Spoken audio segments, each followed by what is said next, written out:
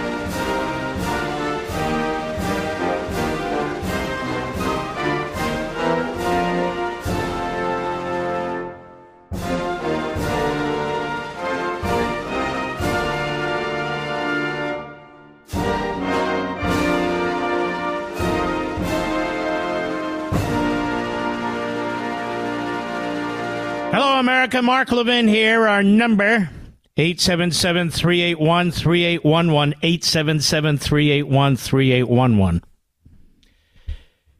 Well, I have to reveal something, America. Many of you are not going to like this. But yesterday at a private ceremony, just 3 people attending, me, myself, and I. We have very strict rules at Fatties United.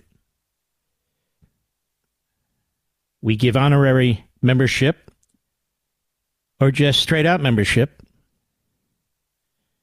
based on people who are fat.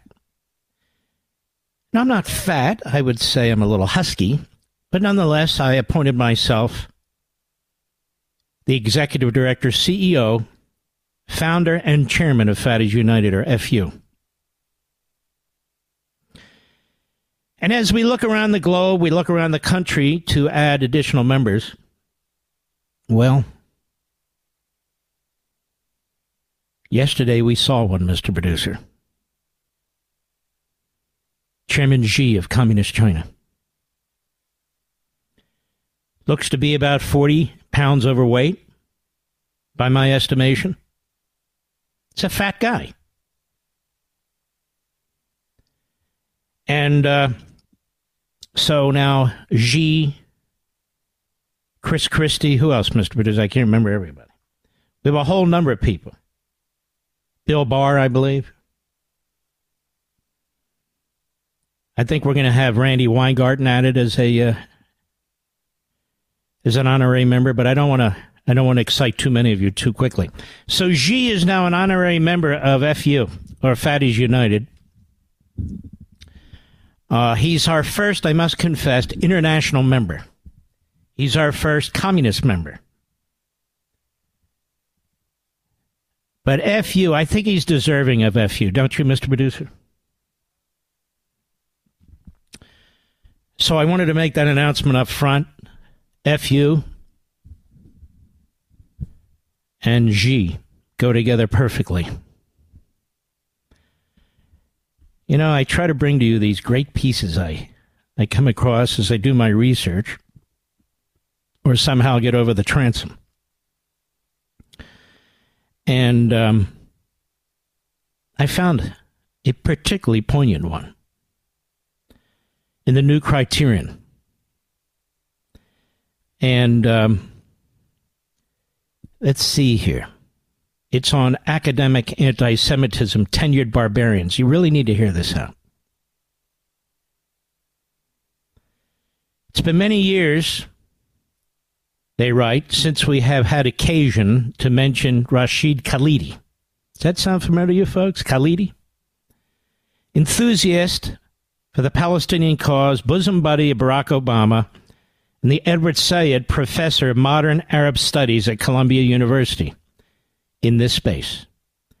Back in June 2005, in a column called Faculty Follies, we quoted Khalidi's thundering dismissal of what he called, quote, the utterly spurious assumption that universities are strongholds of radical and liberal beliefs, unquote, as if to underscore the malign fatuousness of that declaration.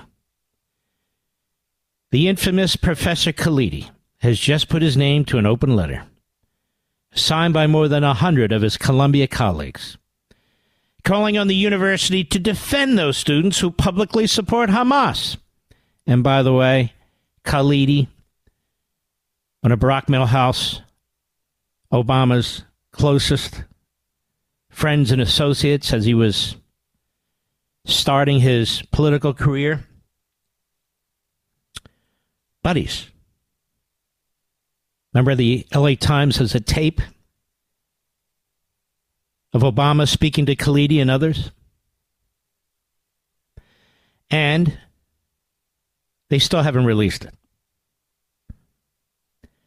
In any way, they don't need to release it. We know of the association.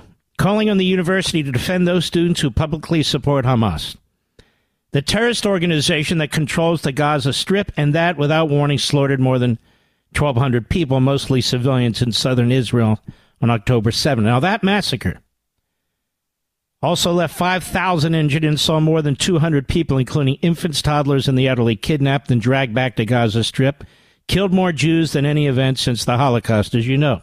Khalidi and his colleagues are incensed that the names and likeness of some of these pro-Palestinian student protesters, that is, pro-Hamas student protesters, have been posted under the rubric, quote, Columbia's leading anti-Semites, unquote. So these professors write in their letter, as scholars, they write without irony, who are committed to robust inquiry about the most challenging matters of our time, we feel compelled to respond to those who label our students anti-Semitic if they express empathy for the lives and dignity of Palestinians, and or if they signed onto a student-written statement that situated the military action begun on October 7th within the larger context of the occupation of Palestine by Israel. Nobody was occupying the Gaza Strip. Israelis gave it to the Palestinians. But facts are funny things. And so they write, where does one start?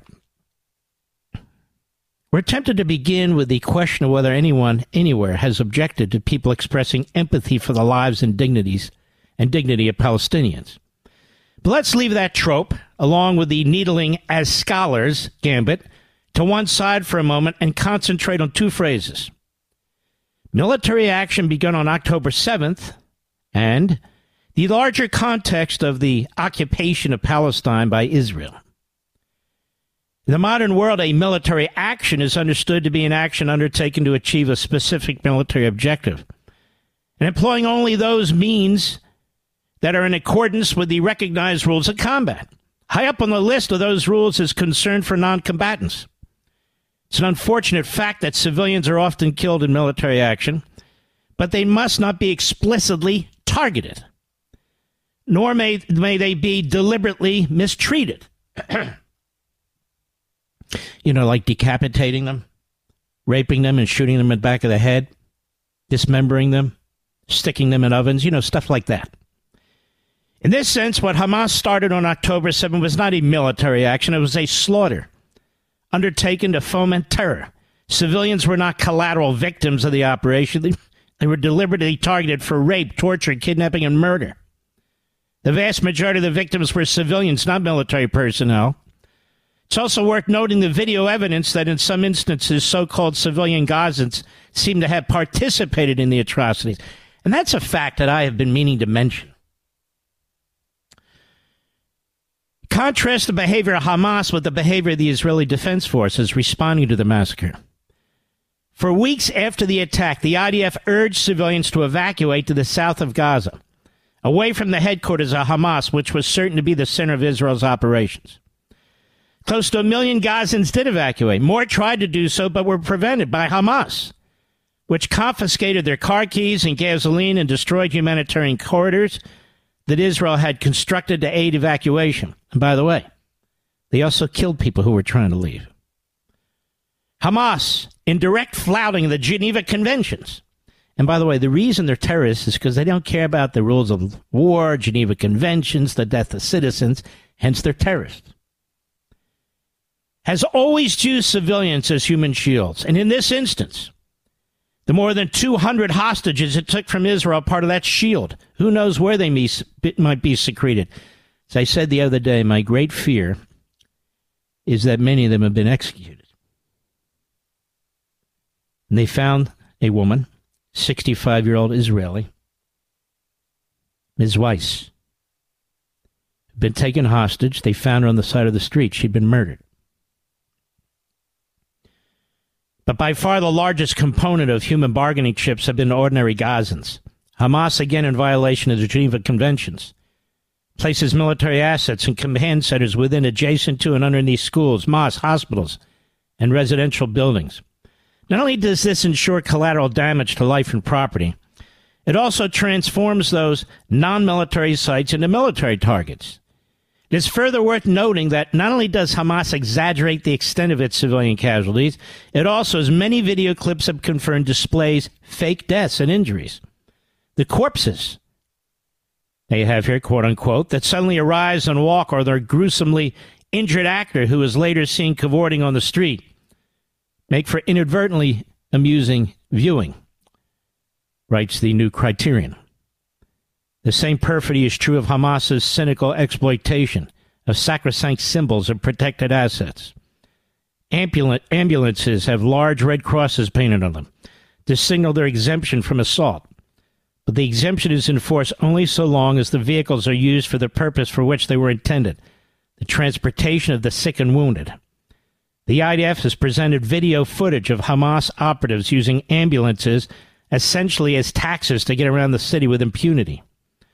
That has the effect of making all ambulances suspect and thus vulnerable, and transforming ones that are identified as transporting military personnel into targets. And it goes on. Before leaving the phrase about military action, it's worth noting that Khalidi, Professor Khalidi, Barack Obama's buddy, and his colleagues write that the action by Hamas has only begun, quote unquote. That implies that it's ongoing. As we write, the Israelis have made rapid progress against Hamas. The quick inroads made by the IDF have led to loud demands from the White House to the streets of London and many other places beside for, quote-unquote, a humanitarian pause, a ceasefire. But no such suspension should be contemplated against an enemy. It's begun, but not completed, its hostile actions. It's a surreal demand, a so-called humanitarian pause requested by an entity that just weeks ago undertook an ostentatiously anti-humanitarian rampage of such murderous ferocity and savageness. But let us now turn to the larger context of the occupation of Palestine by Israel, the phrase used in the letter by these professors, of which Khalidi and his colleagues speak. Paste the prevailing narrative. There is no occupation of Palestine by Israel. Really, to understand the political situation in that part of the world, one would have to go back to at least 1917, if not indeed to ancient times. But in 1917, the Balfour Declaration, contemplating the dissolution of the Ottoman Empire, explicitly sought to create, quote, a national home for the Jewish people, unquote. And by the way, they are the indigenous people, but they're talking about, at that time, in modern times. Explicitly sought to create a national home for the Jewish people, which became an international commitment with the League of Nations, formally adopted in 1922. The goal was eventually accomplished in 1948, when the State of Israel was created, having been strengthened by a 1947 resolution adopted by 2/3 vote of the United Nations General Assembly. Can you imagine that happening today? The succeeding history is complex. Its chief feature has two aspects. One is the story of attack after attack by Arabs against Israel, beginning just hours after the nation was born. The other is the series of compromises, negotiations, and concessions by Israel, whose overriding desire has been peaceful coexistence. The present instance, the relevant drama began in 2005 when Israel withdrew all of its citizens, all of their settlements, military outposts from the Gaza Strip. The following year, Hamas won power in a legislative election, the last such election in Gaza, expelled other Palestinian groups, and has ruled the area as a theocratic war party ever since. Some pro-Palestinian commentators say the Gaza Strip is a prison state. If so, as one observer put it, Hamas is the warden. Hamas is the warden.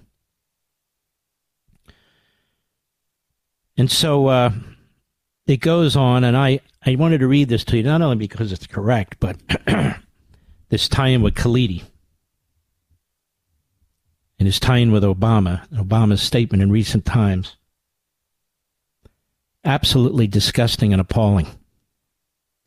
I'll be right back. Mark Levin.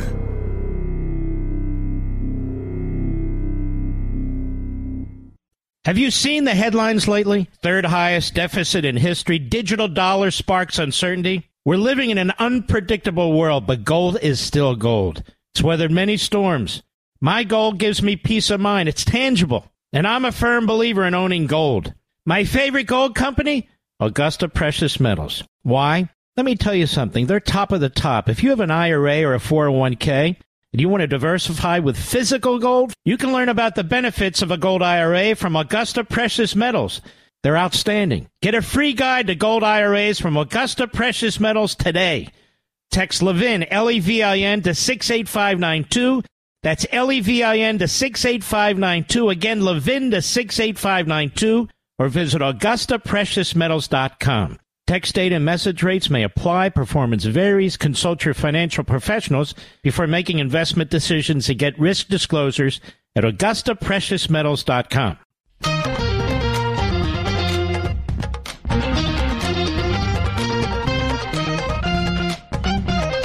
You know, ladies and gentlemen, just a sidebar for a moment. We don't invite every candidate running for office on this program. I mean, when you see all the individuals originally who wanted the Republican nomination, it's just not interesting to me.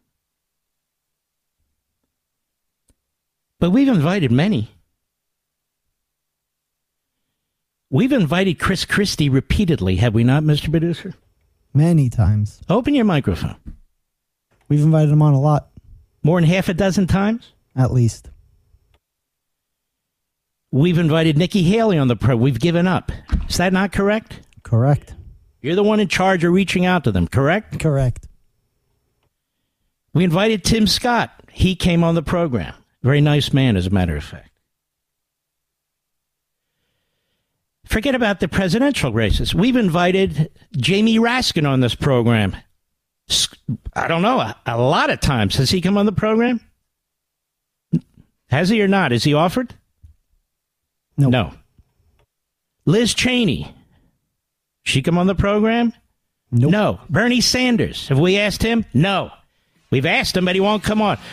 Mitt Romney. We've asked him, but he won't come on. I want to again offer the invitation to every one of those people. Well, Tim's not running anymore, but all the others. I'll be right back. Have you seen the headlines lately? Third highest deficit in history. Digital dollar sparks uncertainty. We're living in an unpredictable world, but gold is still gold. It's weathered many storms. My gold gives me peace of mind. It's tangible. And I'm a firm believer in owning gold. My favorite gold company? Augusta Precious Metals. Why? Let me tell you something. They're top of the top. If you have an IRA or a 401k, and you want to diversify with physical gold, you can learn about the benefits of a gold IRA from Augusta Precious Metals. They're outstanding. Get a free guide to gold IRAs from Augusta Precious Metals today. Text Levin, L-E-V-I-N, to 68592.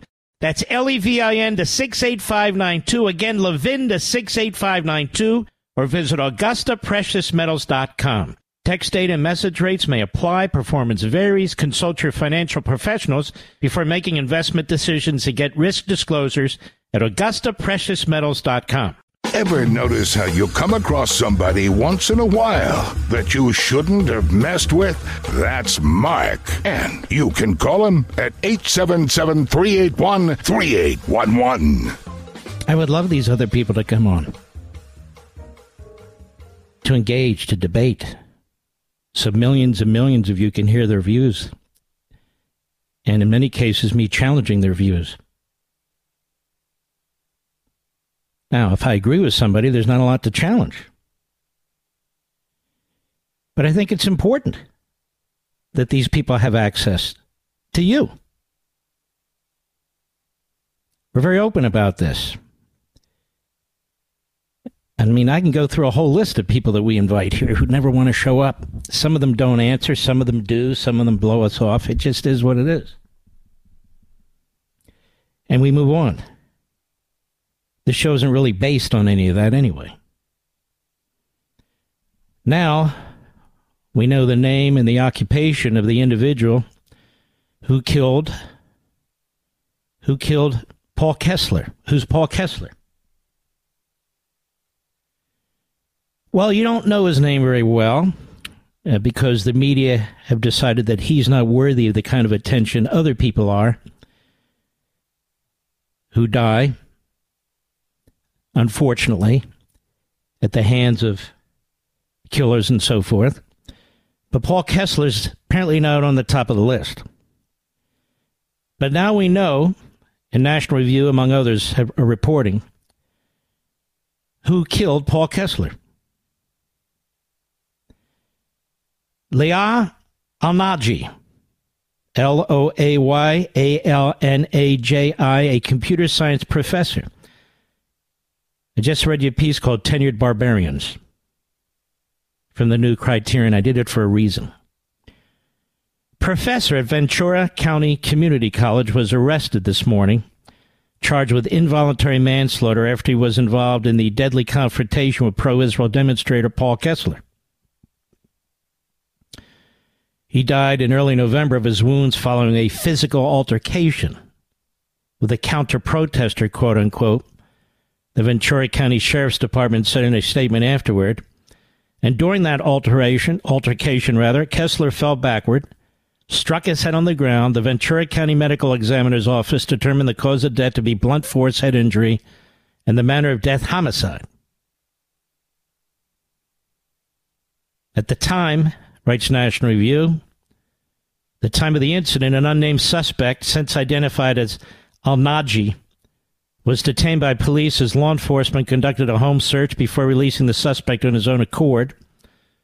Ventura County Sheriff Jim Freihoff told reporters shortly after that Al-Naji was cooperative with authorities, though police refrained from publicly disclosing his name until a more thorough investigation was concluded. Involuntary manslaughter, I guess it doesn't get any lower than that when it comes to murder. I don't know how it works in California under their code. But there you have it. I have a question for the media, all the media. How do you know these are pro-Palestine or pro-Palestinian demonstrations and not pro-Hamas demonstrations? You've lectured us over and over again that there's a distinction. Okay, let's stipulate there's a distinction. So why do you refer to or characterize people who are openly, loudly, vociferously, with posters in red and white and black and white, defending Hamas, filled with anti-Semitism, the swastika, demanding the elimination of the Jews? Why are you calling them pro-Palestinian demonstrators? Why aren't you calling them pro-Hamas demonstrators? I'm quite serious about this. I just watched one of these demonstrations on TV. It was obviously a pro-Hamas demonstration.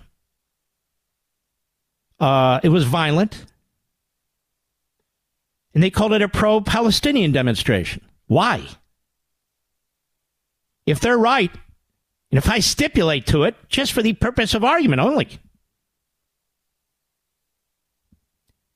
aren't they making the opposite point? That all Palestinians are the same?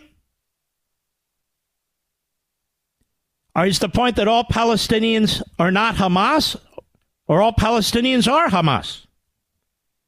You see, they're sloppy. They're lazy. They're repetitive. They say one thing out of one side of their mouth and another thing out of the other side of their mouth. But I just saw this. Wait a minute. What is this?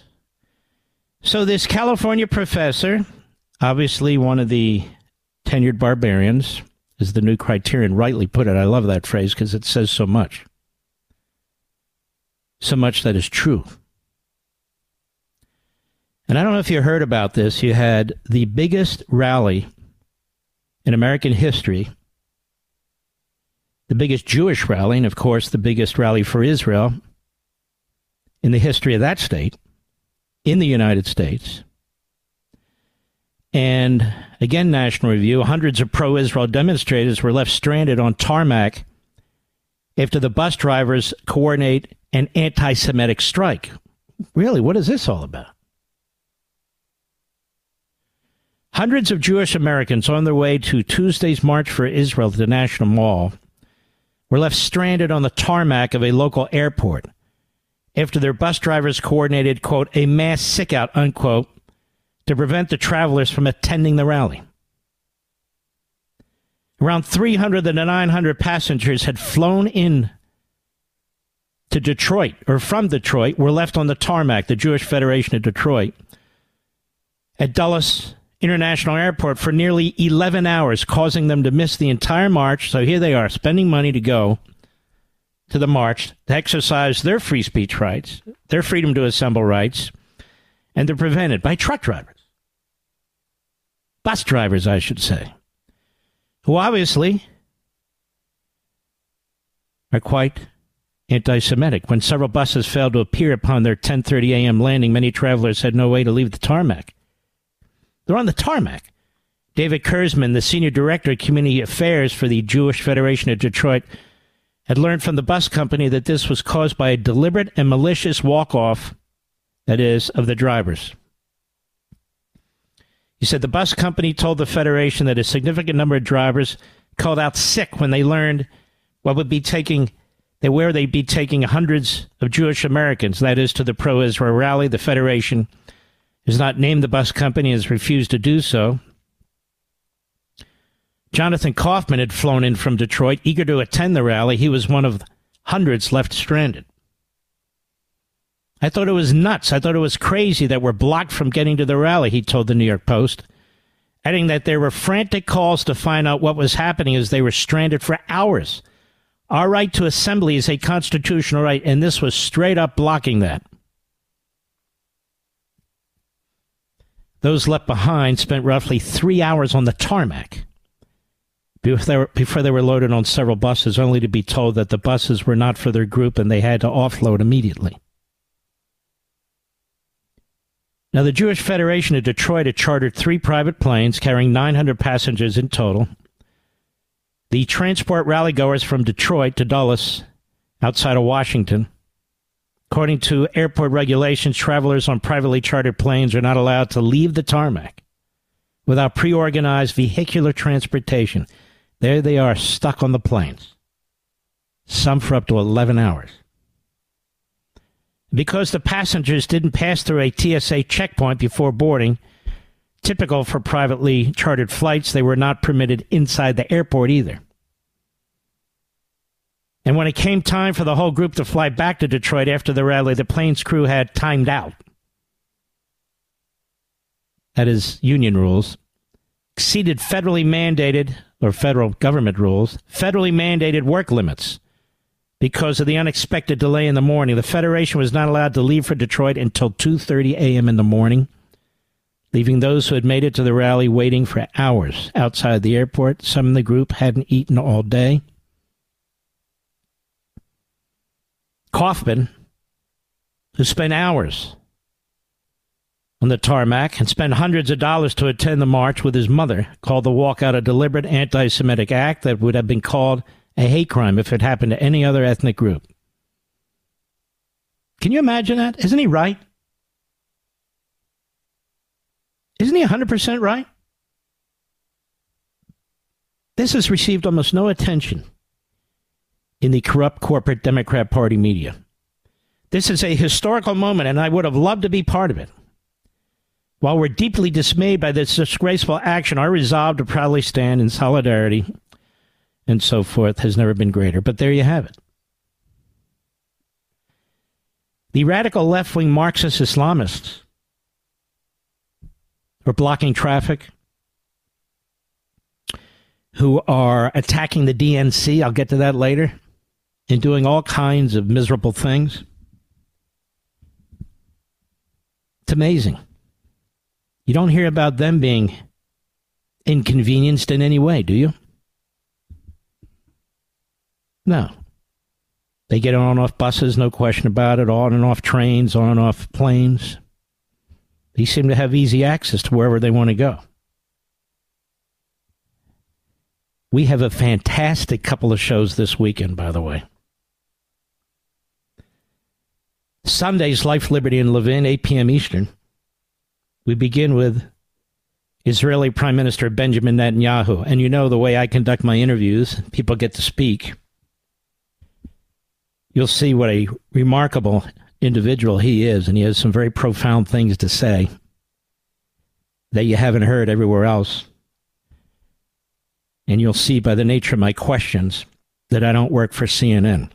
On Saturday, the night before, a fantastic interview as well. We have Stephen Miller, who was called by Joy Reid a white nationalist and a racist and all the other things, and I wanted to give him an opportunity to respond, and he will. By the way, the guest after Netanyahu is Alan Dershowitz, and he has a lot to say, including about Obama. So it is a full weekend of spectacular programming, not because of me, but because of the guests and the nature of the format. 4 guests only in 2 one-hour shows. And you'll hear things and learn things. You'll be intrigued by things that you may never have heard before. That's the point of the program. Life, Liberty, and Levin, Saturday, 8 p.m. Eastern Time. If you think you're going to be watching some college game or going out to dinner, you might want to DVR the program while you're thinking about it now. Sunday, Benjamin Netanyahu and Alan Dershowitz. If you're not sure you're going to watch it, maybe you're going to watch football or something else, then set your DVR. Don't miss it. But even better yet, put aside an hour. Just an hour. And watch it live. I'll be right back. Mark Levin.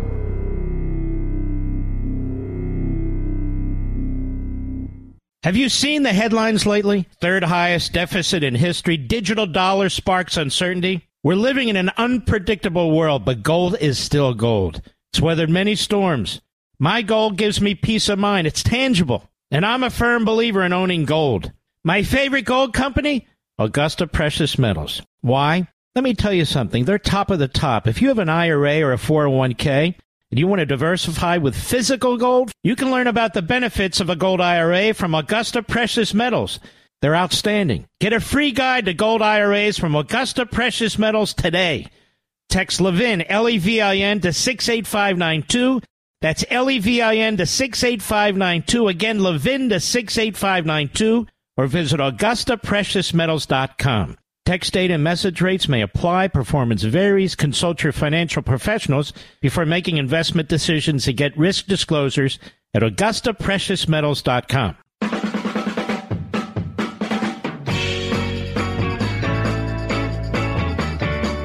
So Joe Biden goes off script and he calls the dictator of Communist China a dictator. The Secretary of State is sitting in the front row. And he has an even more grave and dire constipated look on his face than he normally does. He cringed. And of course, it is the subject of all kinds of media reporting. And yet Donald Trump is called Hitler. Despite his unprecedented, unmatched record in supporting Jews and Israel. By the media, he's called Hitler because he used the word vermin. So here is Xi, who's rounded up 2.5 million Muslims, Uyghurs. They're being butchered, tortured, raped, forced abortions, slave labor. Re-education camps, I guess they might call them. But they cringe when he's called a dictator. And when Trump's called Hitler, they're excited. They're happy. It's really perverse. Our media, very, very perverse. The one accurate thing that Joe Biden said, he said it. I don't know if he said it intentionally or just slipped through his dentures, but nonetheless, he said it. And that's sort of the least bad thing you can say about this genocidal maniac. That is Xi. Said he's a dictator. Wow. Now that'll do it. Now that's the end of all of our great relationship. And what's the great relationship that he created with China now? We'll actually be able to talk to each other, military to military. The last time we spoke military to military, you might remember the head of the Joint Chiefs, Milley, was warning the communist Chinese military about Donald Trump. Look, I'll give you a heads up if he presses the button. Don't worry. I'll let you know if we're going to war against you. So don't get nervous. What a head of the Joint Chiefs. What a complete sleazeball. He was the head of the Joint Chiefs when we were leaving Afghanistan and surrendering. He didn't have the guts to resign. But Xi's a dictator. Oh, my goodness. Don't say things like that. Only Trump, Putin, Mussolini, Stalin, Hitler, all those things. You heard him use the word vermin. Only Hitler's ever used the word vermin, and we know why he used it. Ask Liz Cheney, she'll tell you. And by the way, the Cheneys, they were never supportive of Israel either. Never. I'll be right back. This segment of the podcast is exclusively sponsored by Pure Talk. Pure Talk offers great coverage and can save your family money on your wireless bill every single month. Go to puretalk.com to find the plan that's right for you. Thank you again for listening, and thank you so much for this sponsorship, Pure Talk. He's here. He's here. Now, broadcasting from the underground command post, deep in the bowels of a hidden bunker, somewhere under the brick and steel of a nondescript building, we've once again made contact with our leader, Mark Levin. Hello, America. Mark Levin here. Our number, 877-381-3811, 877-381-3811. I bet you haven't heard this today. I-24 News out of Israel. Ready for this one? Survey finds majority in the West Bank, a.k.a. Judea and Samaria, support the October 7 massacre. Say what? Say what? Jake Tapper made it clear that there's two different viewpoints here. Hamas and the other Palestinians. Andrea Mitchell did. Virtually everyone on MSNBC has said so. Politicians keep saying so. Are they right? Are they right? The Birzeit University poll. Birzeit University's Arab World for Research and Development, AWRAD, AWRAD, they did an opinion poll, revealed that a majority of surveyed Palestinians in Judea and Samaria support the October 7 massacre carried out by Hamas, and an even wider majority have a positive view of the various terrorist factions. Wow, and this is after the massacres. Asked on their view of various entities, respondents answered overwhelmingly in support of the military wings of the terrorist organizations. Now you know how Hamas got elected in Gaza. Palestinian Islamic Jihad, that is the Muslim Brotherhood, with 84% of the vote.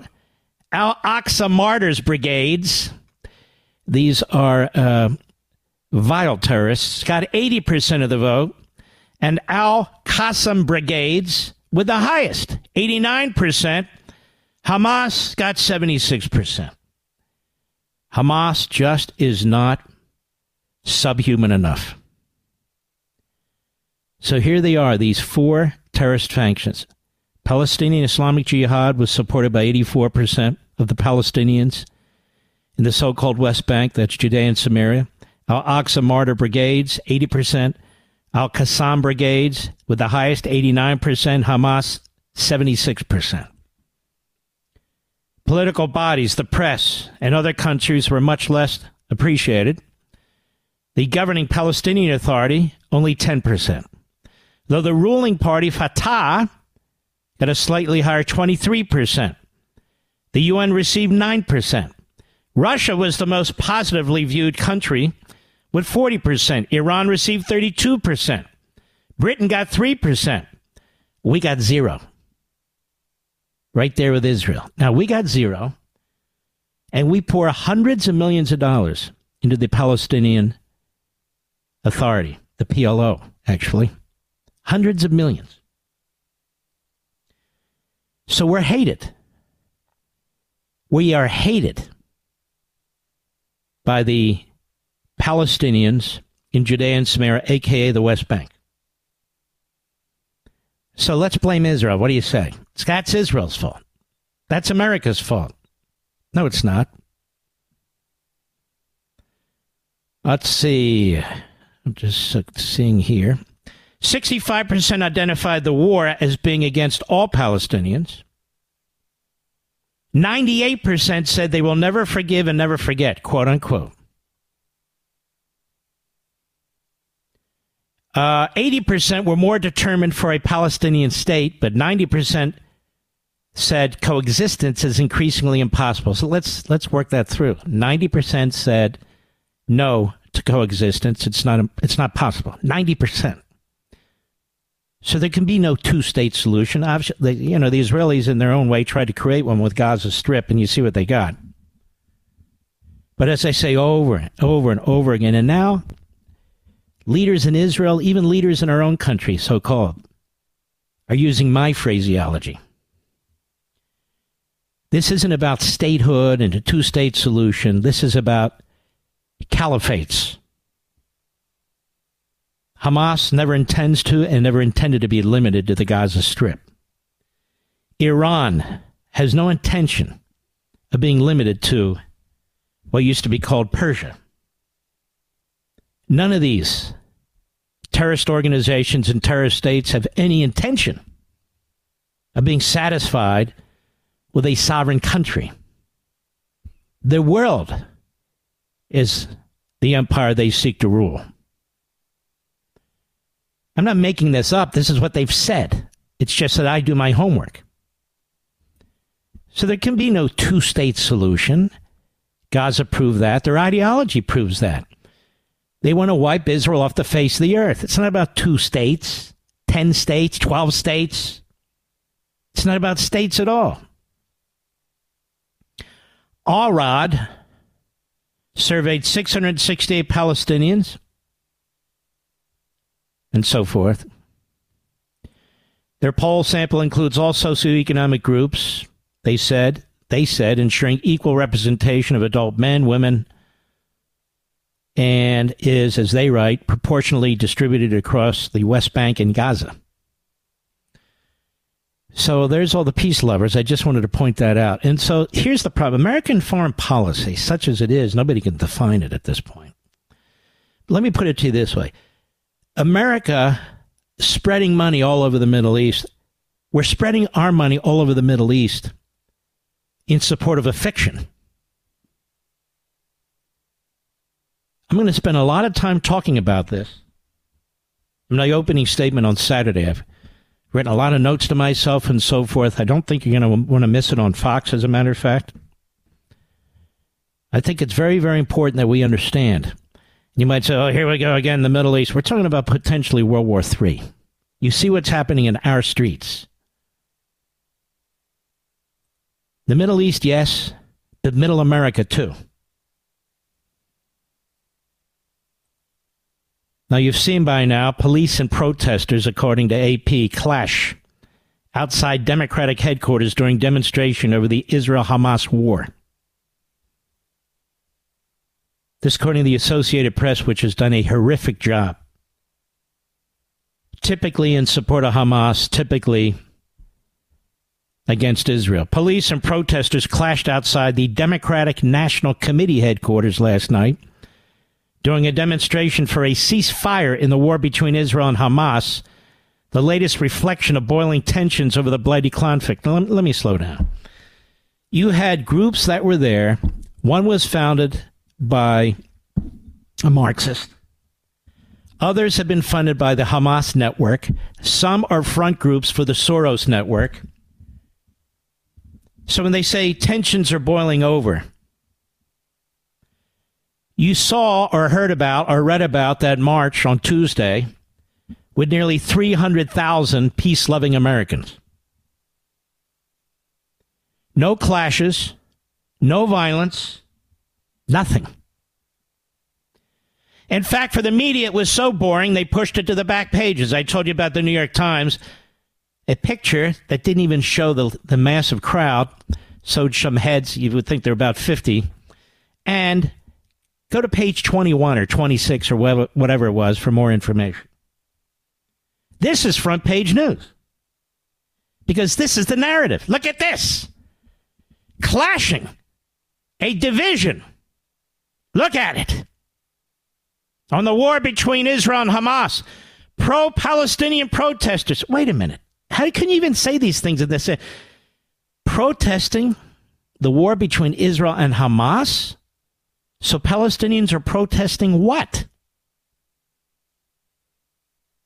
Who is protesting what? Who are these people? They don't look into it. I look into it. Now listen to this. Scores of Democratic representatives and candidates, including House Minority Leader Hakeem Jeffries, were inside the building for a campaign reception when it was interrupted by chanting outside.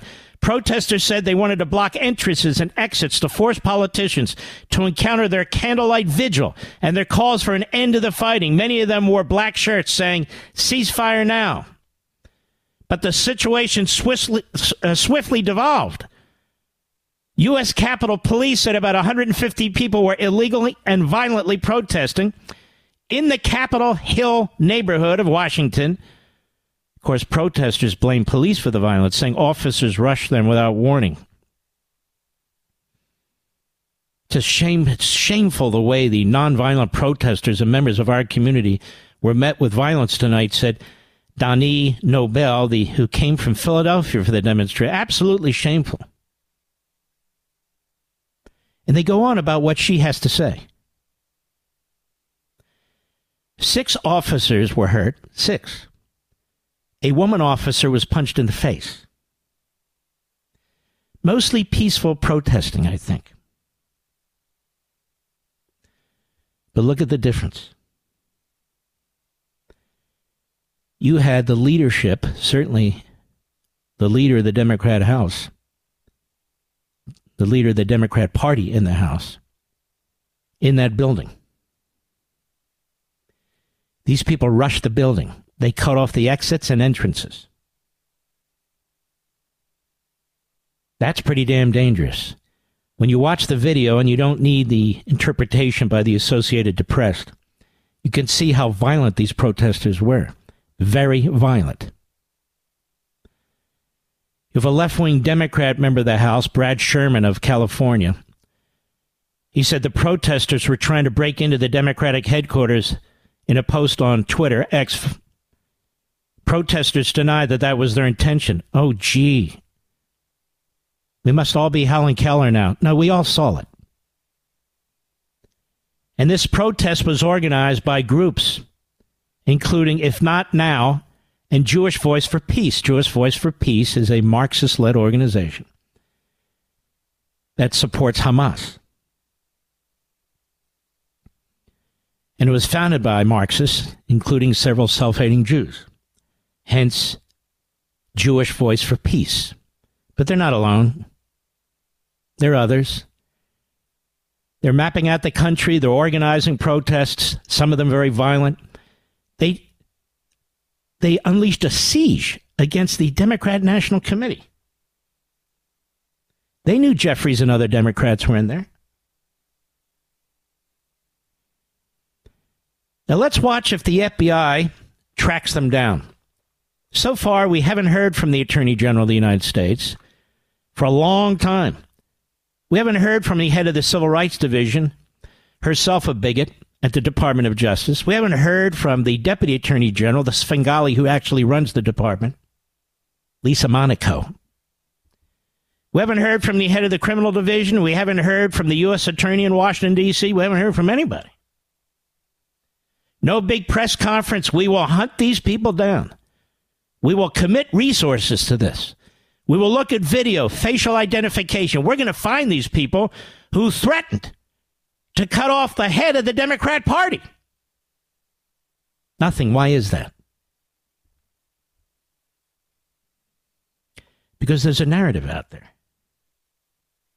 Nothing can be like January 6th. Nothing can be like the extremist radical MAGA. And we got the head MAGA dog, man. We got him in our target sites. Yeah, one way or another.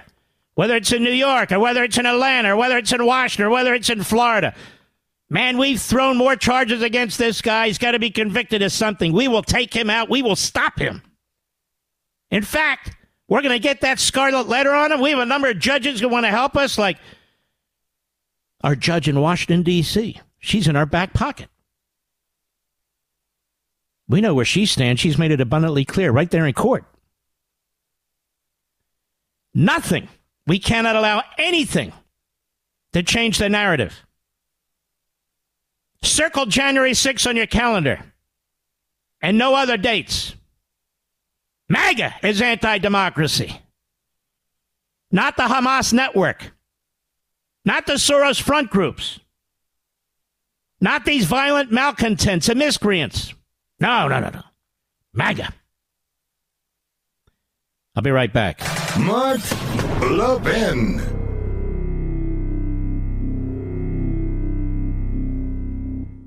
You want a killer Black Friday deal? I got one for you. Free Moto G5G phone from Pure Talk. No gimmicks, no trade-in necessary. Just sign up for Pure Talk's unlimited talk, unlimited text, 15 gig data plan, just $35, and get the Moto G5G phone free. But here's the deal. You need to move fast because these phones will be gone by the end of the month. So if your current phone is on life support, upgrade for free with Pure Talk. Enjoy 2-day battery life, an exceptional quad pixel camera, and a whole lot more. Just go to puretalk.com/Levin, Levin, to get this exclusive offer and to select the plan that's right for your family. Remember, Pure Talk gives you America's most dependable 5G network at half the price. So make the switch today. Go to puretalk.com/Levin, that's /Levin, to claim your free Moto G5G phone with qualifying plan. Again, puretalk.com/Levin. Pure Talk, simply smarter wireless.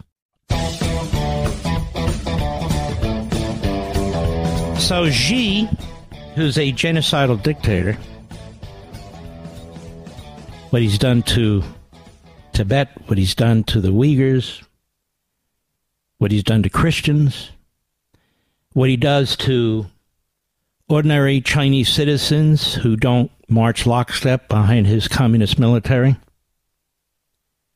Xi, who's threatening war with Taiwan, who has stole our technology, who's spying on our various corporations, who's preparing for war.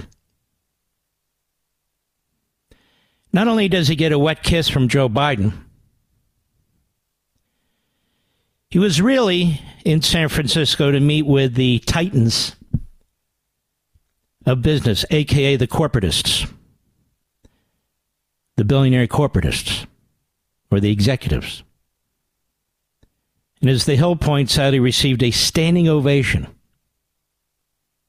as he took the stage to address a dinner with business executives at a summit of Indo-Pacific leaders in California. There's a big difference between most corporations today and most corporations 80 or so years ago. Most corporations in the past were patriotic. The executives were patriotic. Well, for that matter, so were Republican and Democrat administrations. So Xi meets with these heads of these corporations. Why? Because he needs them. His economy is in trouble. He doesn't want any decoupling. So he gives them BS, what they want to hear about. Can't we get along? Can't we work together?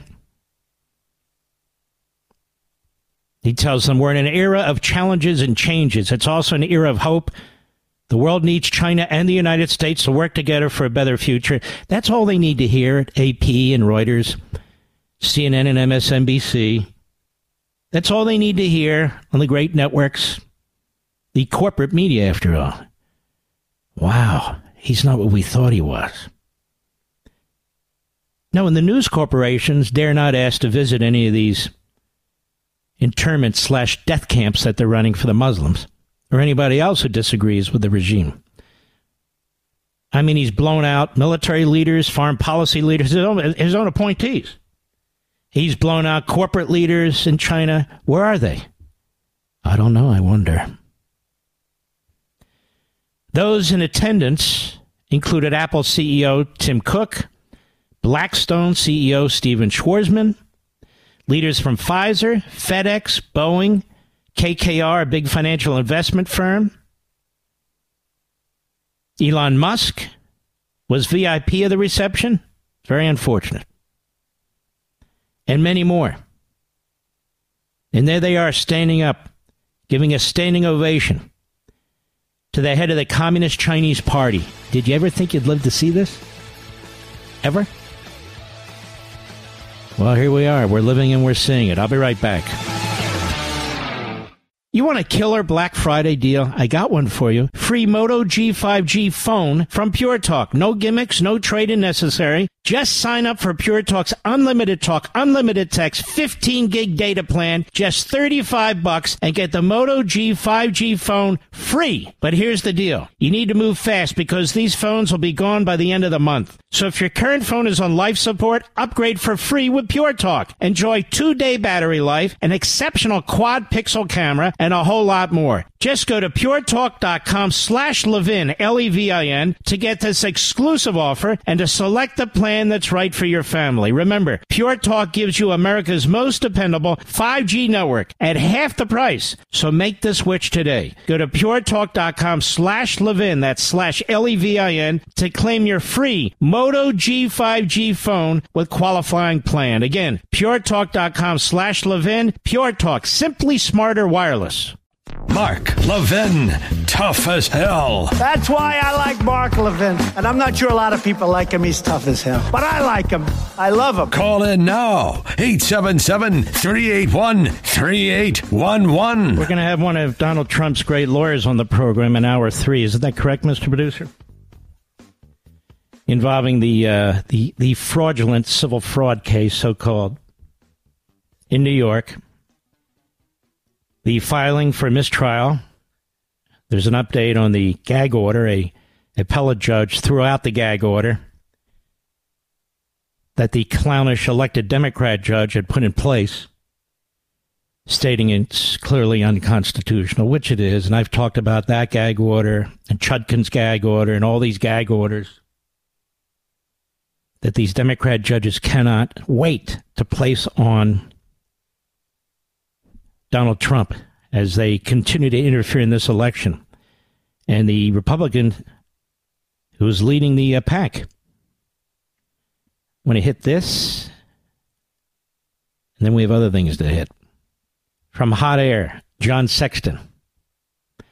Some of those pro-Palestine, quote-unquote, protests are co-organized by a wealthy American Marxist living in China. And I am doing research on a lot of these media organizations and platforms, including some of the newer ones.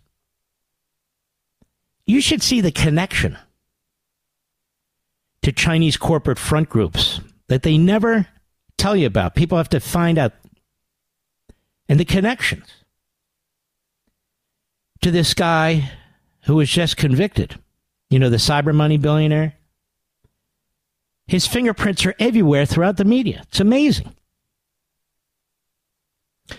If you were thinking that those large pro-Palestinian protests popping up everywhere seem awfully organized, you're not wrong. Today, the Free Press, one of the great news sites, Barry Weiss, points out that at least 4 rallies, including one in New York, which was later denounced as too extreme by even AOC, were organized by a group called the People's Forum. Whenever you hear something like the People's this or that, you know the commies are behind it. They love 2 words, people and reform, because they hate people and reform. Based in Midtown Manhattan, the People's Forum calls itself a, quote, movement incubator. Oh. A movement incubator for working class and marginalized communities to build unity across historic lines of division at home and abroad. What a mouthful. But a review of public disclosure forms show that multimillionaire Neville Roy Singham, S-I-N-G-H-A-M, and his wife Jody Evans have donated over $20.4 million to the People's Forum from 2017 to 2022 through a series of shell organizations and donor advisory groups, accounting for nearly all the group's funding. Singham's wealth stems from ThoughtWorks, a software consulting company that he launched in 1993 in Chicago and sold in August 2017 to private equity firm Apex Partners for $785 million. At its multi-room modern headquarters in Midtown New York, that is Manhattan, which anyone can visit, the People's Forum hosts classes like Lenin and the Path to Revolution, praising countries like China and Cuba that have, quote, smashed the shackles of Western imperialism, unquote, as well as seminars like Healthcare Under Siege and Apartheid, blaming Israel for discriminatory policies and genocide in Gaza.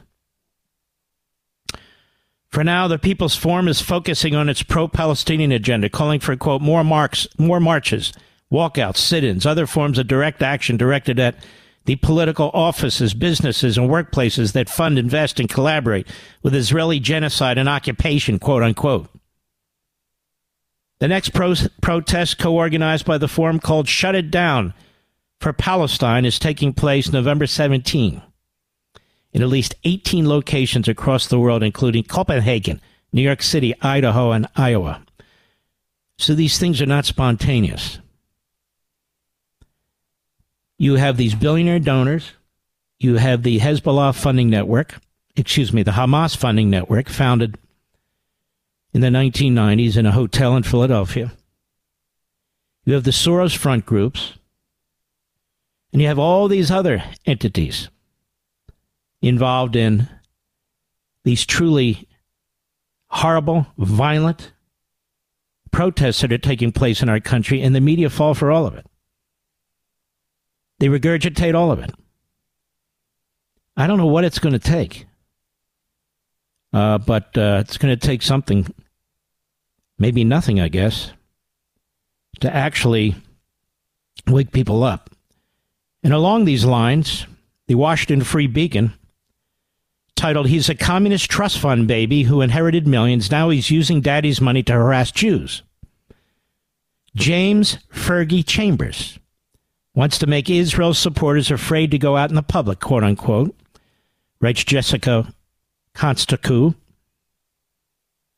Earlier this year, avowed communist James Fergie Chambers secured, quote, multi-hundreds of millions of dollars from his family, which controls the Cox Enterprise empire, that is the media empire. Now he's using his inheritance to bankroll a far-left activist group that's harassing Jews across the country. Chambers, whose billionaire father, James Cox Chambers, co-owns the NBA's Atlanta Hawks, in July revealed that he cut ties with his family, securing a significant payout from Cox Enterprises in the process. There's always one of these punks in a family, I can tell you that. Months later, following Hamas's October 7th terrorist assault on Israel, Chambers began using that money to pay the legal fees for members of Palestine Action US, a radical group that is targeting Israeli businesses and other friends of the Jewish state with vandalism and harassment. Those actions, Chambers says, are part of a broader effort to popularize coordinated attacks against Jews and their allies. We need to start making people who support Israel actually afraid to go out in public, he said in a Friday Instagram post. We need to make all of white America afraid that everything they have stolen is going to be burned to the ground. That's what makes them listen. Anti-Israel groups have long received financial backing from liberal mega donors. One of America's loudest Hamas apologists, for example, is a subsidiary of left-wing dark money giant, the Tide Center. Still, Chambers' spending and stated mission reflect a troubling new era of fringe activism, one in which well-funded militant demonstrators are eager to break the law and immune to the subsequent financial repercussions. Palestine Action U.S. members have in particular targeted Elbit Systems, an Israeli defense company that provides the Jewish state with counterterrorism equipment. The group's members last month clashed with police outside of the company's Boston office. A demonstration that the group boasted, quote, completely halted Elbit's business and led to multiple arrests. And within hours of the ordeal, Palestine Action U.S. members were back on the street, having been released from jail thanks to the Chambers funding. Palestine Action U.S., which has referred to Israelis as genocidal maniacs and scum, also targeted the Elbit office in Arlington, Virginia, where members of November 6 smeared red paint on the doors to the company's building and sprayed painted "War criminals work here" on the ground. The group said its Northern Virginia vandalism was part of a coordinated attack on Elbit, this company, with members also targeting company offices in Pennsylvania and Massachusetts. Chambers himself was arrested in early November for vandalizing a McDonald's restaurant near the White House after the company's Israeli branch donated free meals to the Jewish state soldiers. Washington, D.C. police confirmed McDonald's has been extremely patriotic. Walmart has been extremely patriotic. Fox has been extremely patriotic. Newsmax, OAN, same thing. Those demonstrations have already caught the attention of law enforcement officials who argue the Palestine Action U.S.'s militant tactics and Chambers' deep pocket could lead to serious violence. Two such officials told the LA Magazine that federal agencies have received intelligence that Palestine Action U.S. could threaten homeland security and heed calls for Hamas to carry out attacks in America. I'll tell you what, if we don't get our hands around as a country these dark money billionaires like Soros, like this guy Chambers, like that guy, the Marxists in communist China and so forth, who are obviously trying to overthrow our society.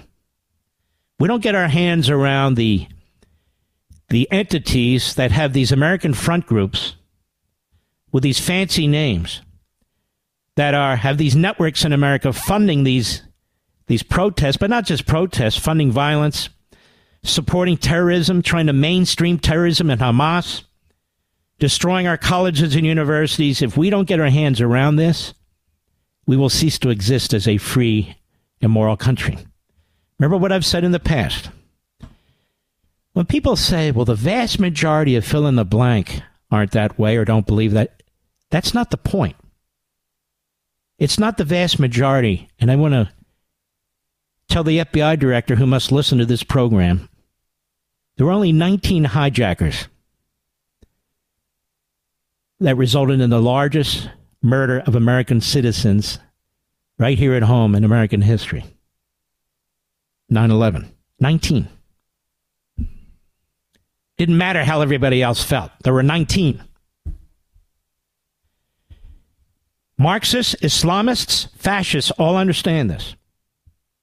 Lenin wasn't leading a majority who wanted to overthrow a very horrendous, by the way, monarchy in Russia. But he did it. Mao wasn't leading a vast majority of the Chinese people for the communist revolution. Most people didn't even know what a communist revolution was. Didn't matter. In Cuba, with the help of the New York Times, Castro had a handful of militia. Maybe 30, maybe 50 most. Yet he overthrew that government. Doesn't take many. But when you have backing from billionaires who are protected by the media, seems to me it's a lot easier. I'll be right back. Mark Levin.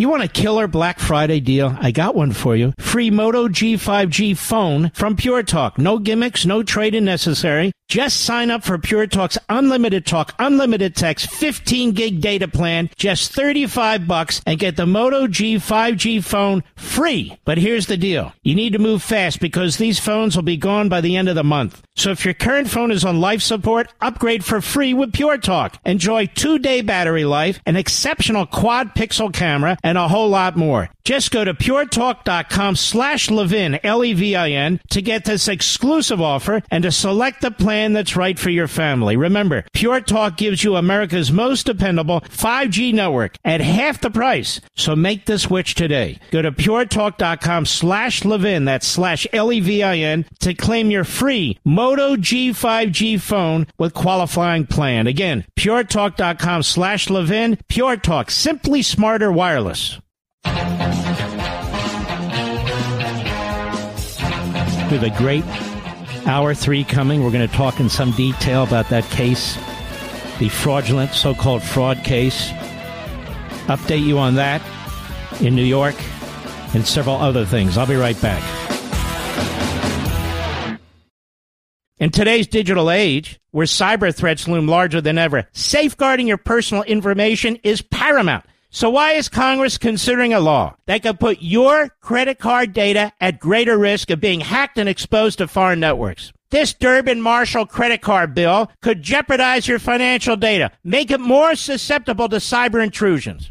It's a controversial bill that proposes a shift in billions of dollars worth of consumer transactions to payment networks that lack the robust security measures consumers rely on. Who could possibly want that? Well, the answer? Woke corporate megastores seeking to inflate their multi-billion-dollar profit margins. The Durbin-Marshall credit card bill will undermine our safe and convenient payment systems and endanger your data security. It's time to take a stand. Visit electronicpaymentscoalition.org. Make your voice heard. Tell your senators to oppose the radical Durbin-Marshall credit card bill, paid for by the Electronic Payments Coalition. He's here. He's here. Now, broadcasting from the underground command post, deep in the bowels of a hidden bunker, somewhere under the brick and steel of a nondescript building, we've once again made contact with our leader, Mark Levin. Hello, America. Mark Levin here. Our number, 877-381-3811, 877-381-3811. I give you most nights and most often more than one thought about what I think is happening in various aspects of our culture and country, whether it's foreign policy or domestic policy. And I've jotted down some notes about what I was thinking about last night about the Democrat Party. Yes, the Democrat Party hates America. I wrote an entire book on it. But let me suggest something to you.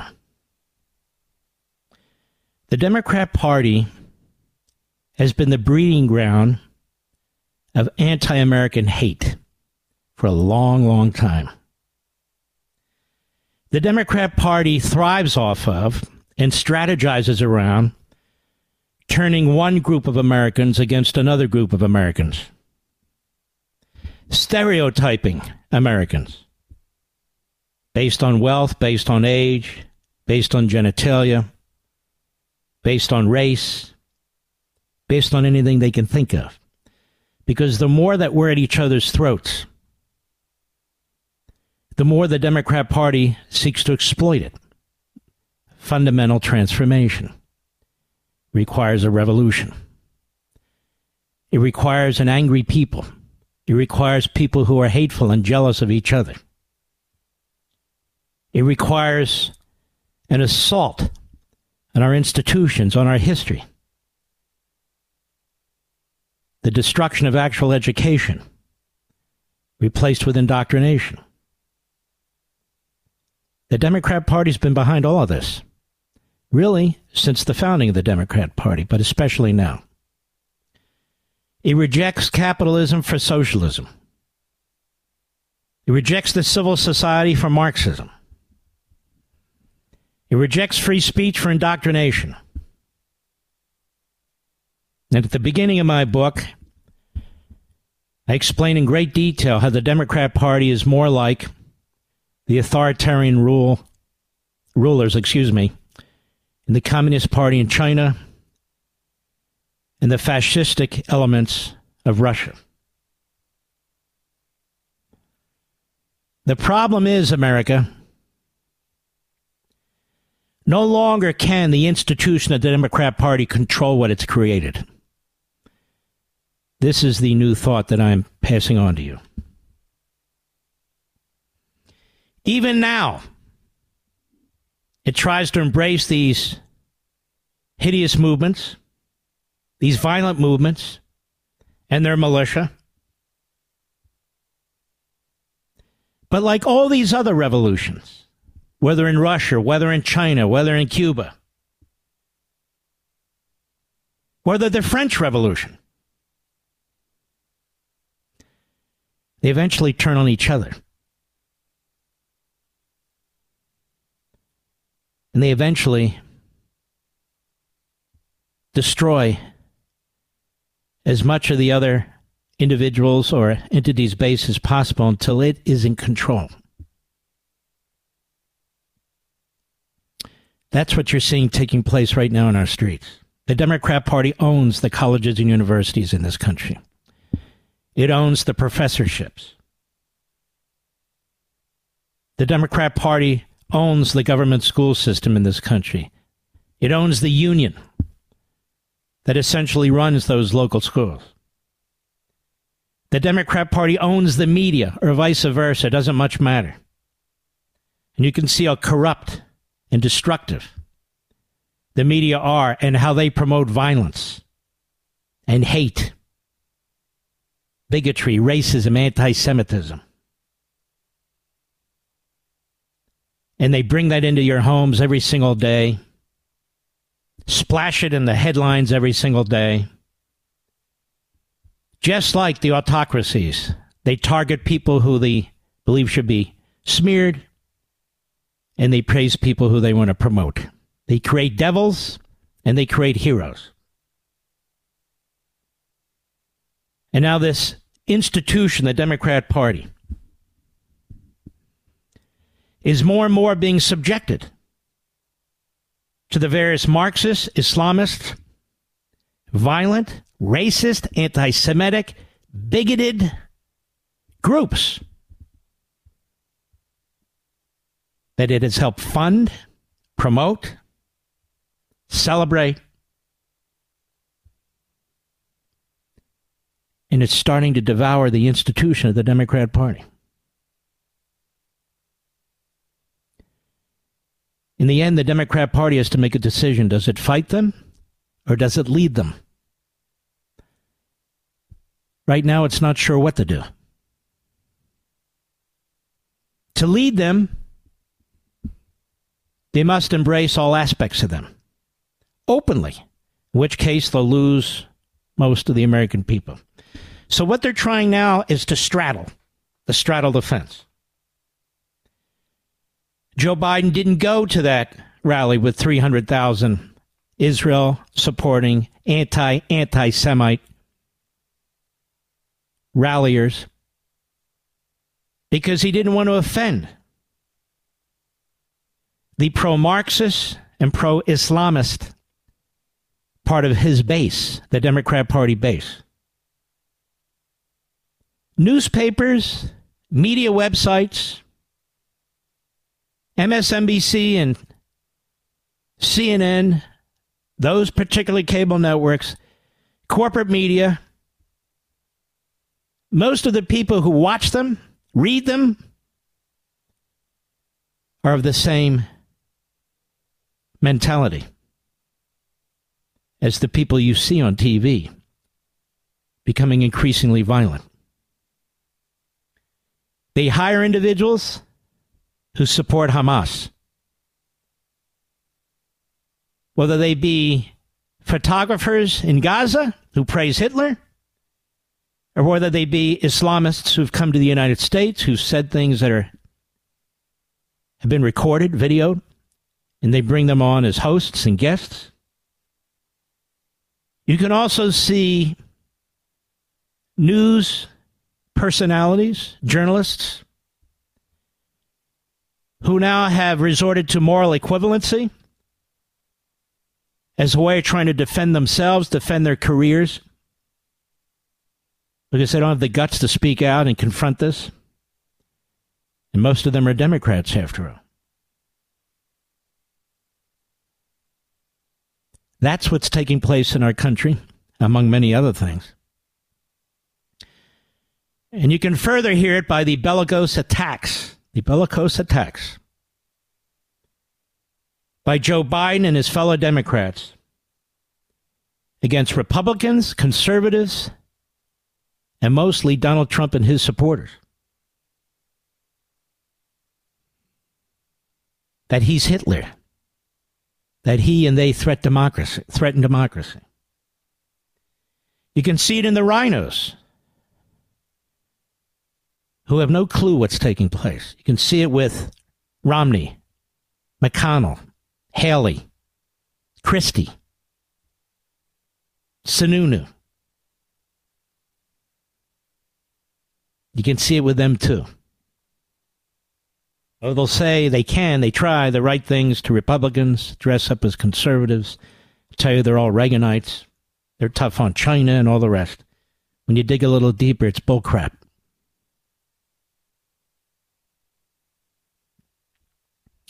You can see it in our corporations. Corporations have been conquered from within.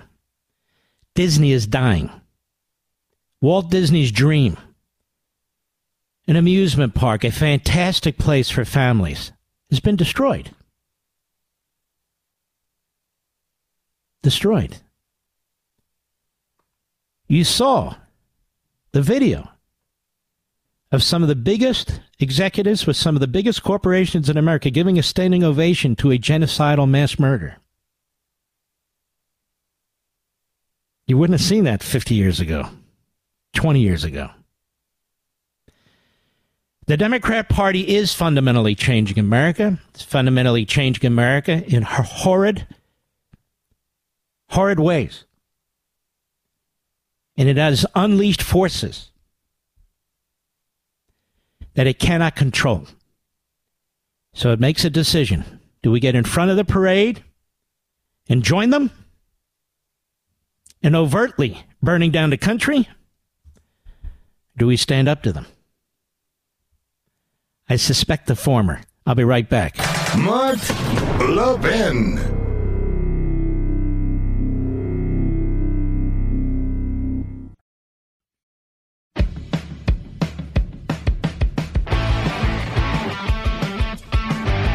We're back, America. It is a pleasure to have with us Alina Habba. You know, Alina, I don't know. Have you been on this show before?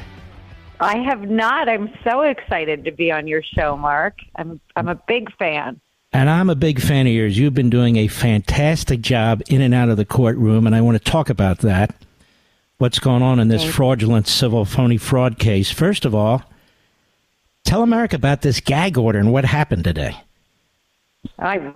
With pleasure. Well, you know, there's this continuous unconstitutional attempt to gag the leading candidate for the Republican Party at the moment. And now this is the second time that a judge with political biases has been overturned and the gag order was stayed. They tried to tell us that we could not discuss his law clerk, who is incredibly politically motivated, as well as the judge and Miss James. And in an attempt to, you know, basically stop us from telling the press what was actually going on, and they claim it was to protect her, even though she sits on the bench with him every day, we were gagged. And, you know, it's completely unconstitutional. We argued in front of the appellate division today in the First Department, and they agreed with us. So the gag order was stayed and lifted, and now I am free to speak to you, Mark. You're my first show without a gag order. Wow. They've tried it with me too, but not through the courts, you know, just trying to boycott me. But now let me ask you a question. Of course. To those of us who've practiced law for a while, particularly in the constitutional field, the unconstitutionality of these gag orders are so obvious. And never before has a presidential candidate been gagged, let alone a former president been gagged, let alone in the middle of an election. They leak like hell to the media. They go out there and they talk to the media.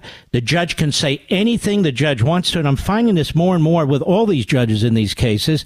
They make political statements. They're asked to recuse themselves. They say no. The Department of Justice or the Attorney General's office in the case here in New York, they never shut the hell up. And then they want you to be quiet and Trump to be quiet. This really is, from my perspective, so obviously political, no? It's 100% political. In our case in particular, you have an AG who literally ran on Trump. She would not be Attorney General. She would not be in that position if she didn't promise her constituents time and time again at rallies. That was the theme of her rallies. Get Trump. When I'm in office, I'll get Trump. If you elect me, I'll get Trump. I will go into Trump organizations' financials. I will find something wrong with them, and I will get him. So what more un-American behavior do you need than when we're politicizing our Justice Department, our AGs, our DAs? We've seen it time and time again. And then we're silencing their attorneys even. And by the way, just so you know, Mark, I was not even allowed to speak about the clerk on the record in the courtroom. So I couldn't even make a record for appeal. And I know, you know, a lot of your listeners are not attorneys, and God bless them for making the right life choices. But, you know, when you hire an attorney, they're your advocate. And to tell me as an advocate for President Trump or any of my clients that I cannot make the record I need to make about bias in the courtroom, and I can't put that on the record for the appellate division because we know this judge is going to rule against us. But let me at least have a fighting chance, you know, and I'll take it up to the Supreme Court if I have to. But how can I do that with no record? And that's what's happened, and it's really unconstitutional. And we had a good day today, and got it stayed. And the mistrial is based on, in part, and I read your fantastic documents, and the mistrial is based in part on how this judge conducted the trial, how you were guilty, obviously, before you even walked into the damn courtroom, how he really was interfering with witness testimony, particularly the president's. Oh, you're going on too long and so forth, and you're not here to speak. He makes these incredibly ridiculous comments and so forth. And so you're going upstairs and you're saying, all right, look, this is a complete mistrial, right? Yeah. Yeah. Can I ask you another question? What about due process? In this courtroom, the idea of due process really is outrageous, the way this judge conducted himself. I'm even thinking of a federal right to due process, even though this is a state court action. Is that something anybody might think about down the road? We discussed it today, actually, in the appellate division. This judge has, without warning to the president's attorneys, taken the president from sitting as a defendant in the courtroom next to his attorneys, put him on the stand, put him under oath, and asked him about comments he made to the press, and then completely disregarded what his under oath testimony was and decided he just didn't believe him and then sanctioned him. That is not due process. Due process means you get a fair warning, a fair hearing, notice to your counsel, an opportunity to put your case on. That has not been happening. And more importantly, and I'm so happy that you're the show that I finally can discuss this, in our mistrial papers, Mark, we outline the political contributions that this clerk has made time and time again in the thousands of dollars. There is a limit of $500. There is no exception to that limit. People in the press are getting it wrong and saying, oh, she could do it because she was candidate for a judgeship, which she lost. That's incorrect. She was not at the time. And there is no exception. These groups that this clerk, who has been in this judge's ear, has been contributing to, so you understand, are supportive of Letitia James and anti-Trump. One wrote an op-ed saying Letitia James is the last line of defense against Trump. And this is who she goes and protests. There are videos.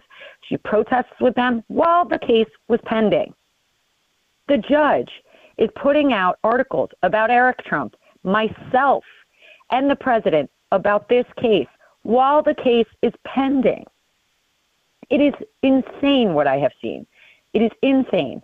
And the American people can understand that. When you are in the middle of a trial, you are not allowed to do certain things. And if you're the judge, if you're the arbiter of facts and law, you are not allowed to have any bias or appearance of bias. And it's the framework for our country so that we feel that we have due process.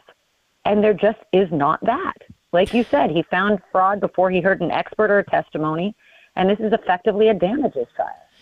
When we come back, I'd like to hold you over. When we come back, you know, when I was growing up as a lawyer, we had things like the appearance of a conflict. We had rules of professional conduct, depending on the state, rules of professional ethics.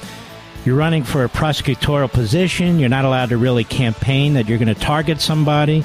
You could be sanctioned. You could be disbarred. I want to visit with you on that subject. We'll be right back. Mark Levin, the thunder on the right. Call in now, 877-381-3811. We're here with Alina Habba, who is a fantastic lawyer for Donald Trump in this particular case, in the phony civil case brought by Letitia James, the phony attorney general. So my question is, whatever happened to these rules of professional conduct and these codes for judges, for prosecutors, for lawyers generally? They're never raised. And, you know, you don't have to raise it. Nobody has to raise it. If any lawyer sees this, or a judge in particular, they are free to raise the question with the bar on their own, right? So why isn't the New York bar or anybody taking a look at any of this? You know, I don't know. I don't know. And that's a good point that you raise. And I don't know whether people don't understand that, but if what you're seeing concerns you, I encourage you to contact the bar because it is a problem. And there's accountability when you take the bar exam and you take the oath to be a lawyer in this state. And that is to apply law to fact. That is to abide by judicial code of conduct, ethical codes of conduct. And those rules apply to me and they apply to them. And this, what we have seen, and, you know, the reporting, remember, the reporting is only giving you a glimpse, and that's by mostly left-wing reporters. Mm-hmm. If they're saying it's happening, imagine what's actually happening. So I encourage people to read the mistrial papers. You know, we outline specifically every action of what we have seen. It's very disturbing, and I think you raise a really good point. You don't have to be a lawyer. You don't have to be involved in this case to raise the issue. Where can people find those papers online? Where do they go? I can post them, you know. You absolutely can. They're public. And I encourage you to look at the links. Look at the links to videos of people while this case is going on that are sitting on the bench, you know. Mm-hmm. It's not okay. It's okay if you're a political person, a spokeswoman, an advocate, an attorney. It's not okay for a judge. It's not okay for a courtroom. There is a difference between me and the judge. There is a difference between Miss James, frankly, and the judge and his law clerk, you know. So it's a really dangerous precedent that's being set. I'm glad the appellate division saw our way today, but feel free to post it. I know there's been articles that have embedded them in there as well. Let's grab one of those, Mr. Producer, and flop it up there for everybody to see. It's very, very important. President Trump, he's pretty amazing, isn't he? He is steadfast. He's strong throughout it all. Most people would crumble. He doesn't crumble. He gets stronger, doesn't he?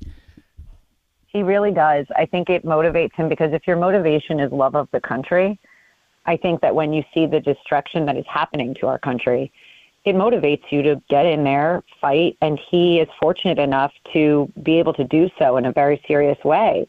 And I think his numbers show that people are listening and agree. So, you know, the more they hit him, he always says, they're only doing it to me to get to you. You know, they want full control, and he's the only one stopping them at this moment. So, you know, it's important, and I know that that's why he's resilient, and that's why he's not afraid. Frankly, that's not why I'm not afraid. You know, I really believe in what he's doing. I believe in this country, and I'm very, very scared by what I've seen in the courtrooms when I say I'm Alina Habba and I represent Donald Trump, there is a sharp contrast between representing anybody else and representing him, and the treatment he gets is so unfair and so wrong, Mark, that if you care about this country not going to hell, you know, you have to get behind it, because I don't think anyone else is strong enough to fight the radical left, to be honest. Anytime you want to come on, let us know. It's been very nice to meet you. I've been admiring what you're doing from afar. It really is terrific, and you're up against it. The system is very. Look, I don't want to cause any trouble for you, so I'm saying this for myself. The system is corrupt. You have these one-party cities, these one-party states, and what's happening is it's reflected in the courtroom. And so when people lose faith in the rule of law, they lose faith in judges in the judicial system, and they see what's taking place, half the country at least, they do grave, grave damage to this republic, even though they think they're helping their own party. And you're fighting against that, and anybody who does that deserves kudos. And I want to thank you very, very much for what you're doing. Thank you, Mark. I appreciate that. But I do it, frankly, for the country. You know, it's not about being Republican. I get it. Believe me. Alina Habba, thank you. God bless you. Be safe out there. Yeah, God bless you. Thank you so much. All right. Take care of yourself. First time I've ever spoken to her, ever. But look, she has an impressive record. She fights. She doesn't back down. She could have. She wouldn't. And I want to talk about this gag order. And this is from AP, which is a disaster, but I happen to have it in front of me. New York judge lifts gag order that barred Donald Trump from maligning court staff and fraud trial. See, even the way they do the title. It should be New York judge lifts gag order from lower court judge who violated the Constitution. That's the headline. A gag order that barred Donald Trump from commenting about court personnel after he disparaged a law clerk. A law clerk, by the way, who's been disparaging him. As Alina Habba just pointed out, in his New York civil fraud trial was temporarily lifted today by an appellate judge who raised free speech concerns. How about all these phony legal analysts on CNN and MSNBC and everywhere else? How about all these phony legal analysts that said Donald Trump clearly violated this judge's gag order or that judge's gag order, and they should send him to jail? Remember who said that? Joe Scarborough, Mr. Producer? Among other reprobates. Judge David Friedman of the state's Intermediate Appeals Court. It's a weird system in New York. Their Supreme Court is the trial level. Then they have the first level, the Intermediate Appeals Court, and then they have ultimately their appellate court, which is effectively their Supreme Court. Why, Mark? Well, somebody got drunk, that's why. Judge David Friedman of the state's Intermediate Appeals Court issued what's known as a stay, suspending the gag order. And by the way, there was a judicial nominee that Joe Biden flopped up there in the Senate. And Senator John Kennedy, I love this guy. I can't get him on any of my shows, so I gave up. He asked her a simple question. What's the difference between a stay and an injunction? I really don't know. What? What? He asked these people the most basic questions, and they don't even know the answer. Because Joe Biden is loading the courts with ideologues. And I might add, with the help of Mitt Romney and Lindsey Graham. Sorry, Lindsey. That's what you're doing. The trial judge, Arthur Engoron, not to be confused with the Islamist dictator of Turkey, imposed a gag order on October 3 after Trump made a false comment about the judge's law clerk on social media. How do we know it was false? Then he fines Trump $15,000 for violating and expanded it to his lawyers after they questioned the clerk's prominent role in the trial. What was happening is this clerk, over and over again, kept whispering to the judge, and the judge kept whispering to the clerk like they were on a date or something. But as I explained the other day, a lot of these judges are absolutely stupid and have almost no real litigation experience. Even more than that, they can't write or whatever, and they rely on their clerks to do the heavy lifting. And so at different odd stages of the so-called trial that's taking place, where the result has already been decided before the trial. They kept whispering to each other. And you can imagine, you're sitting there as the so-called defendant, your lawyers are saying, what's going on with the spectacle here? So Trump goes out and he slams away and he's like, you know what, gag order, and why don't we do it again? And then he expands it to the lawyers, $15,000. That's unconstitutional, America. It amazes me. These legal analysts on cable, they will tell you there's a First Amendment right to go out on the streets and promote Hamas, a terrorist organization. There's a First Amendment right to whip up a crowd and talk about exterminating the Jews. There's a First Amendment right to carry a flag with a swastika and talk about the river to the sea. But there's not a First Amendment right, God forbid, if you criticize a judge or a prosecutor. He did what? Now that's the red line. You really crossed the red line there, fella. Let me tell you something. When I first posted what this Chutkan did in Washington, D.C., and said that her gag order was so outrageous, it was without question unconstitutional. And by the way, such a gag order has never been applied this way in the course of a trial like this. All the Lilliputians, all the hemorrhoics. What's a hemorrhoic? I've explained this, haven't I, Mr. Producer? All the little human hemorrhoids, I call them hemorrhoics. All the hemorrhoics. Look at Mark. And then some group did an article. Mark Levin's attacked over and over again by lawyers and professionals online. Oh, okay. Wow. I'm nervous. And they all are stupid. And unfortunately, they don't come back and say, you know what, you were right. No. They just keep at it. But I'm a big boy. So anyway, it is unconstitutional. Now a 3-judge panel in Washington, D.C., which is very diverse. Very diverse, this panel. You got 2 Obama appointees and a Biden appointee. So I don't know what they're going to do, but Trump may have to appeal that to the wider court and then eventually appeal it to the Supreme Court. And he should fight these things every step of the way, motion after motion after motion.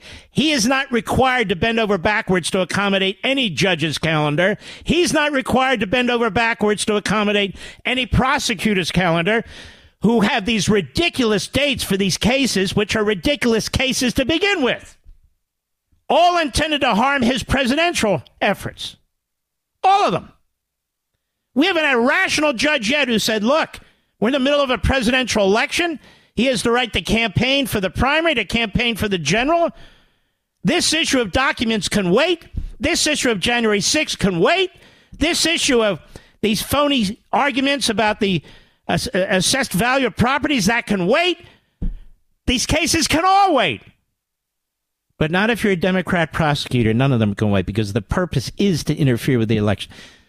And when they issued these gag orders, I told you, if that doesn't demonstrate the political nature of what's taking place here, nothing does, because you're in the middle of a presidential election. And they want to shut you up so Chris Christie can go around and trash you, so Nikki Haley can go around and trash you. Even our friend Ron DeSantis, they can go around and trash you. Everybody can trash you based on the cases. I can't stomach it. So I speak out against this all the time. We'll be right back. Mark Levin.